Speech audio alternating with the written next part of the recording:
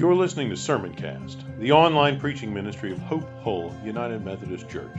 Be sure to visit us at hopehullumc.org/sermons, where you can subscribe to future episodes of Sermoncast and browse our archive of past messages. Thanks for tuning in. Christmas is about Jesus. That may seem a strange way to start a sermon. After all, we're in church. We're reading about Jesus. We're singing about Jesus. We're talking about Jesus. We're worshiping Jesus. But we do well. It would be wise to orient ourselves at the beginning of this season of Advent leading into Christmas with a reminder that of all the things that we'll do and think about, the gatherings, the rushing about, in the midst of all of it, Christmas is about Jesus. It's not about us, primarily. It's not about parties, or gatherings, or gifts, or trees, or lights. It's first, foremost, and ultimately about Jesus. So as we orient ourselves to this rich, profound, deep reality of God coming to be with us, present among us in Jesus, we come to Luke's Gospel to find out what is it about this day, Christmas, this season, this time of God's coming. What is it that we need to know? How do we need to be oriented? Where do we need to be focused? And Luke says, you want to focus Christmas? You want to understand what it's about? You need to understand that it's very much about, primarily perhaps, Jesus and his kingship. For Luke, the forefront of the birth of Jesus centers around his role as king. This runs all the way through the Gospel of Luke, and it even runs through Acts, which Luke also wrote, kind of volume 2 in his history of early Christianity. This kingship of Jesus, the church declares again and again and again, and it all begins in Bethlehem. Luke wants us to know that Jesus is a universal king who requires our complete allegiance. Christmas is about Jesus, the universal king who calls for and enables and requires our total, complete allegiance. Now, this shows up in the text we've just read in a variety of ways. Not least in the mention of David multiple times. So Gabriel comes to Mary and he appears to her. She is described only as a virgin engaged to a man named Joseph. And then Joseph is described as being of the house of David. So immediately our minds are drawn to one of Israel's greatest kings. I mean, when you think about the people of God in the Old Testament, the nation of Israel, and you think about the kings, Saul may have been first, but David was a man after God's own heart. He was a sinner. He needed redeeming, just like all of us. But among the greatest of Israel's kings was King David. And so the first thing that we hear about Mary and then Joseph is that this is about the house of David. Luke continues, the virgin's name was Mary. Gabriel, the angel, comes and says to her, "Greetings, favored one, the Lord is with you." She's perplexed, kind of confused. I mean, all of a sudden, she's probably in her house, and there's this person there who she hasn't met before and not really sure where he came from. The next thing he says is, "Don't be afraid," which is a good reminder to us that angels in the Bible don't resemble the Precious Moments figurines they used to sell in Hallmark stores before they all closed down. Maybe you can still get those on Amazon. I don't know. I haven't looked lately. That might be a good gag gift in some of the Christmas parties that happen. Precious Moments figures. If you collect those, I'm sorry. Gabriel's not like that. Right? You can't imagine a chubby little angel with a harp and a thing that looks like a baby saying, "Don't be afraid." Because why would you possibly be afraid of that? This guy, his presence is significant. He's an angel sent by God to Galilee to Mary to declare the glory of God arriving in Jesus. So let's shift our thinking that this is about a king, this is about majesty, this is about glory that is unparalleled, and it is a fulfillment to a promise made to David 1,000 years before. Verse 30, "Don't be afraid, Mary, you found favor with God." Notice that language, favor, shows up a couple of times in this greeting. Favored one, you found favor with God. Something special is happening here. This is unique. It hasn't happened before. It will not happen again. You found favor with God, and you will bear a son, and you will name him Jesus. And what do you need to know about him? Verse 32, he will be great. He will be called Son of the Most High. And the Lord God, the God of Israel, the Creator, the one who speaks and brings everything into existence, that God will give him a throne. And not just any throne, the throne of his ancestor David. An ancient throne belonging to an ancient king whose royal lineage predates anything else on offer in the first century. To understand what's going on here, we need the bigger story. And the bigger story comes in 2 Samuel chapter 6 and 7. In 2 Samuel chapter 6, after David is anointed king, he brings the Ark of the Covenant to Jerusalem. And when he gets it there, he puts it in a tent. And David is the king. He doesn't live in a tent. He lives in a house, a really nice house. And all is well. We're told in the beginning of chapter 7 that the king settled in his house after he put the Ark of God in a tent, and the Lord gave him rest.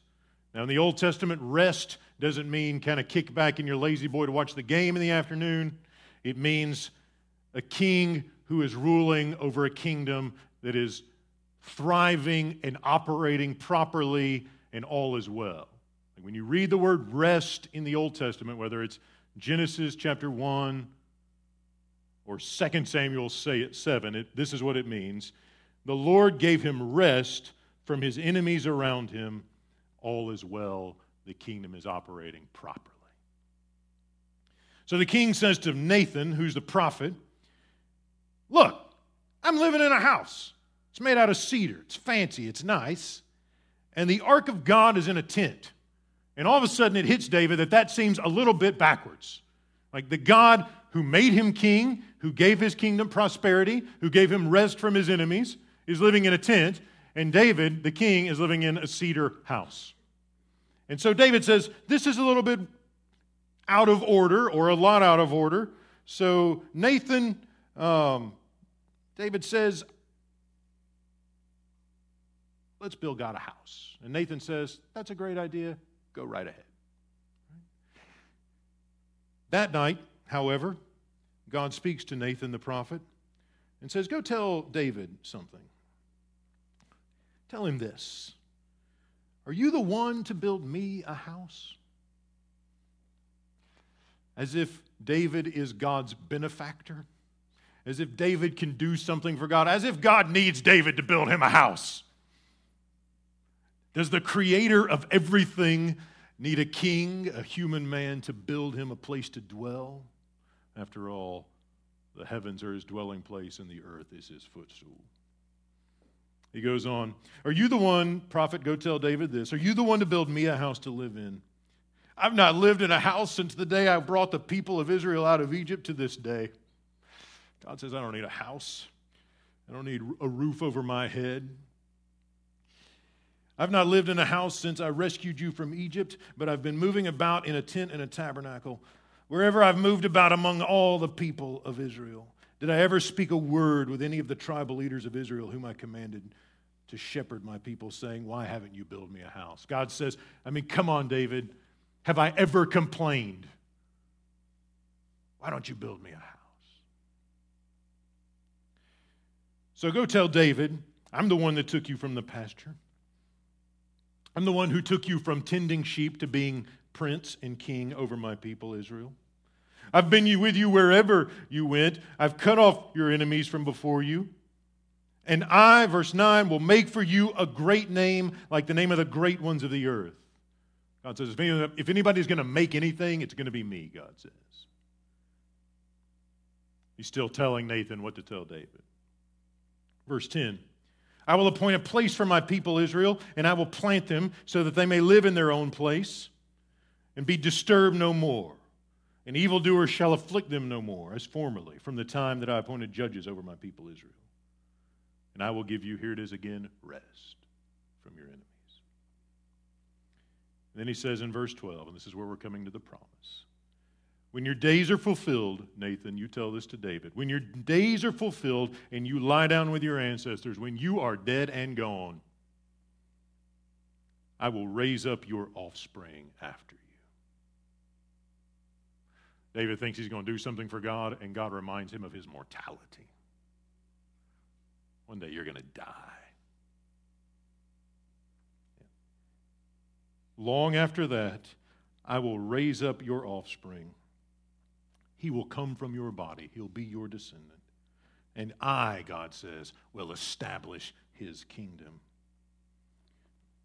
Verse 13, he shall build a house for my name. Notice David has that privilege taken away, and it's given to his descendant. God says, I will establish the throne of his kingdom forever. I will be a father to him, and he shall be a son to me. Hear those words again. God says, I will establish the throne of his kingdom forever. I will be a father to him, and he shall be a son to me. When Luke quotes and alludes to and draws forth this promise of God to give one of David's descendants a forever kingdom, he is highlighting, he is emphasizing. This is like billboard on the highway, those big LED ones that blind you so badly you can barely see to drive. It's big, it's large. This baby is the everlasting king. His rule, his dominion will never end. God, who created the world, who rescued his people, who lives forever, will give everything to this baby forever. He's the king. He's the king. It's unmistakable, and Luke highlights it. And he emphasizes it all the way through his gospel.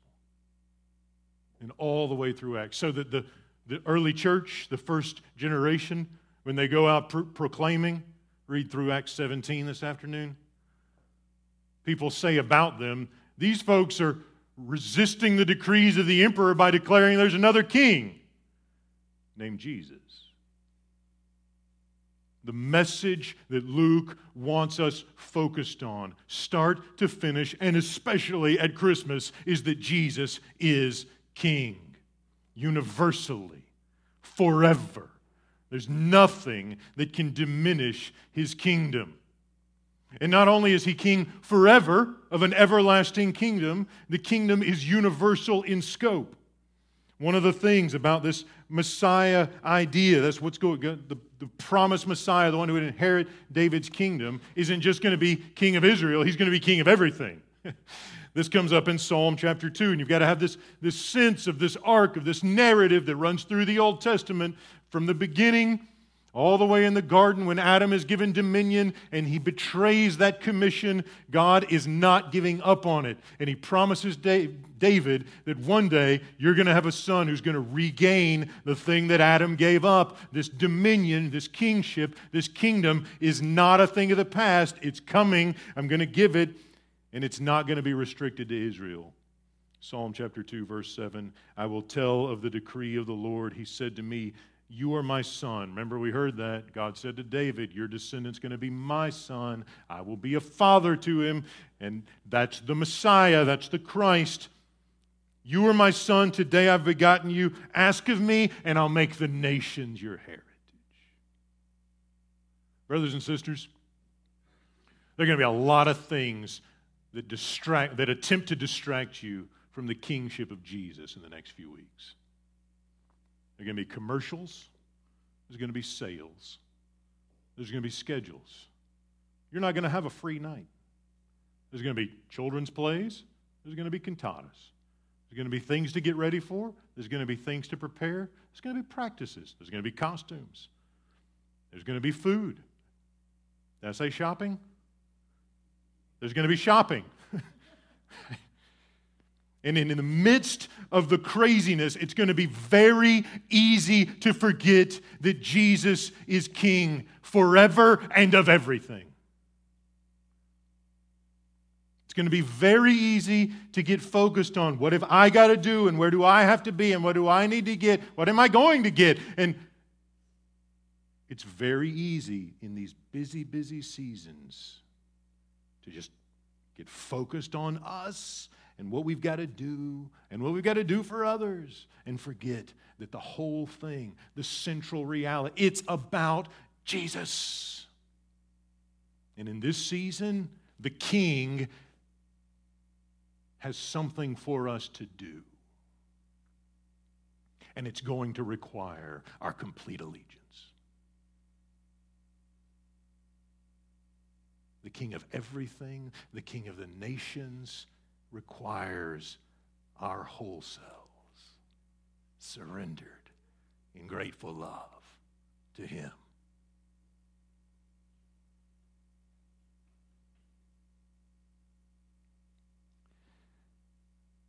For the life of the world. Because, friends, this is a season where everyone is going to be caught up in all the stuff that Christmas isn't really about. It's already happened. It happens before Thanksgiving. And how badly does the world need a church who's just going to step back and say, you know what, friends? This is about Jesus. And those other things can be great and fun and good as long as they don't distract us from Jesus.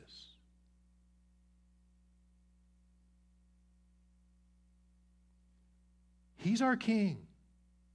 We belong to Him. That baby grew up and rescued us with His life. He sacrificed Himself. He took our place. Gave Himself for our sin so that we could be forgiven, redeemed and brought back into oneness and relationship with the God who made us and loved us, but we were held at arm's length, that we resisted. He's reconciled us and brought us together, not so that we can just say, thanks, see you later, but so that we can live for Him. And how badly does the world need to see the church live for Jesus at Christmas time when things are psycho? When everyone is vying for our attention and our resources and our time, when it's over, we're just exhausted. How badly the world needs the church's energizing presence and mission declaring this is about Jesus and His perfect love and His undying hope and His self-giving presence. Don't get distracted. Don't give the glory of Jesus to someone else or something else. Magnify His glory. And how do we magnify His glory? By giving Him everything we are.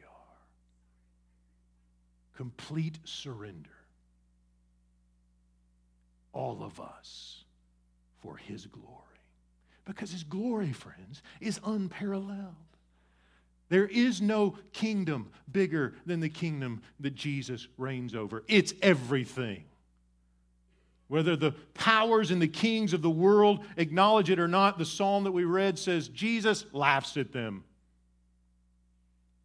The Lord who sits in heaven scoffs as these petty little rulers like Herod or the emperor or any long list throughout history as they fight over pieces of land and property and resources, and Jesus just laughs.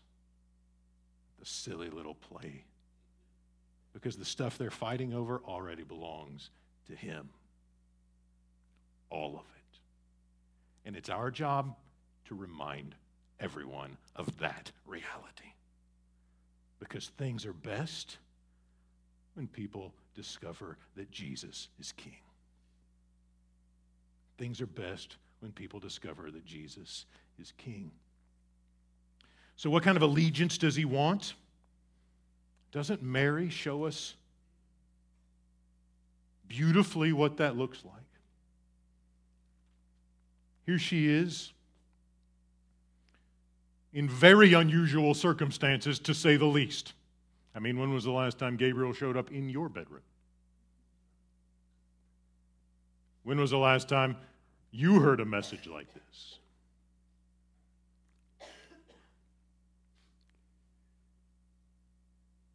And the message was not safe for her.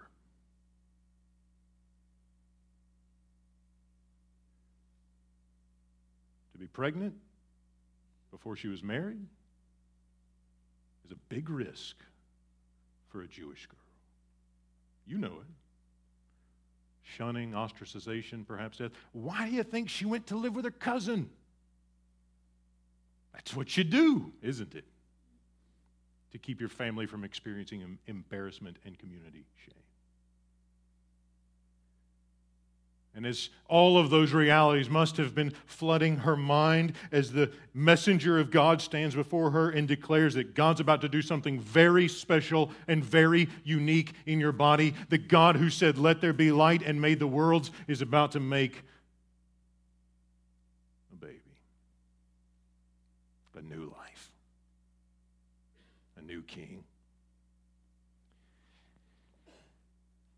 And Mary simply says, though she's not quite sure how that's going to work out and not quite sure about the details, a little perplexed, nevertheless, her response is, "Here am I, the servant of the Lord. Let it be with me according to your word."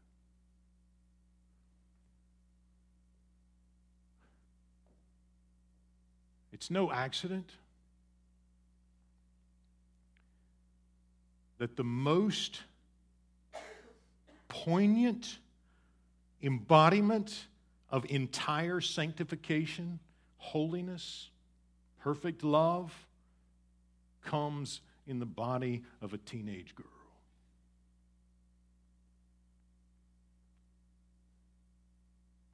One of the more vulnerable people in that society is the shining example of complete surrender to God. It's not the big, strong men who are skilled orators or wise entrepreneurs. It's a little girl sitting at home that God chooses to use to change the world. And her response is, "I trust you. You have my allegiance." I like the word allegiance because it's more robust than faith. Like when we talk about faith, we kind of like that's something that maybe happens in our heads and just in our heads and kind of tick the list of, Trinity and resurrection. People say they believe in Jesus and never do anything that honors Jesus. So the word faith it's been misused.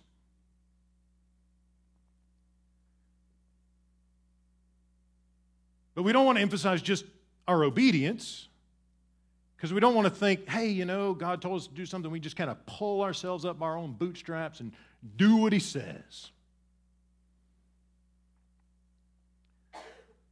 In our own strength. We don't want faith without obedience, but we don't want obedience without trust. So what word can we use? I think this idea of allegiance is helpful. I trust Him. I belong to Him. He's got all of me. And that means I live in a certain way. And that means I behave in a certain way. Because allegiance isn't allegiance if it's not embodied allegiance. Luke wants us to understand, without any question, that Jesus is a universal King who not only requires but enables our complete allegiance. And we get a picture of that in Mary, who accepts the risk, the name she'll be called, the danger she will face, in obedience to the King. And what's the result?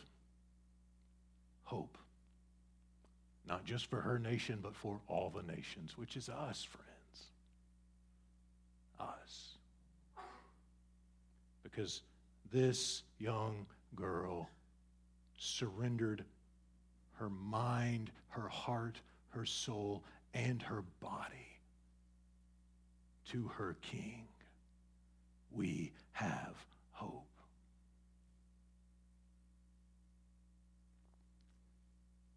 So the invitation is to embody that hope. Be the people of hope. That a world that is absolutely consumed with stuff and everything but Jesus, who is its King. The world needs to hear of a good, loving, perfect, holy, righteous, self-giving Lord. And we're the ones who have the message. What a privilege it is. What an honor to be entrusted with this gospel, this good news, this hope. So what would it look like for us to embody that sort of hope in the next few weeks? Maybe we're thinking about our homes and our kids and our schedules. Are we going to carve out time to make sure that our homes and our church is a place where Jesus is King? And is there a way for that reality to characterize our lives in our workplaces? Or when we go to recreation, or when we go to social gatherings, or all the parties and celebrations? What if we walk through the door of all those places with the question, how can I embody the hope of King Jesus in this moment, in this place? What does that look like?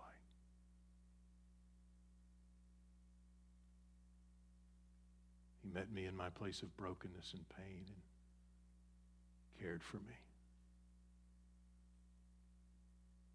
He touched me in my place of grief and heartache and comforted me. He took those things that I was holding back from him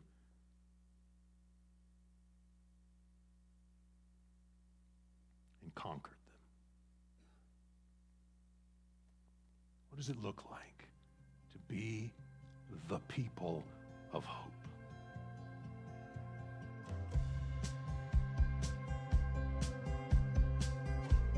You've been listening to Sermoncast, the online preaching ministry of Hope Hull United Methodist Church. If you enjoyed this message, consider sharing it with a few friends. Remember to visit us at hopehullumc.org/sermons and subscribe to get notified when new content is posted. Thanks for listening.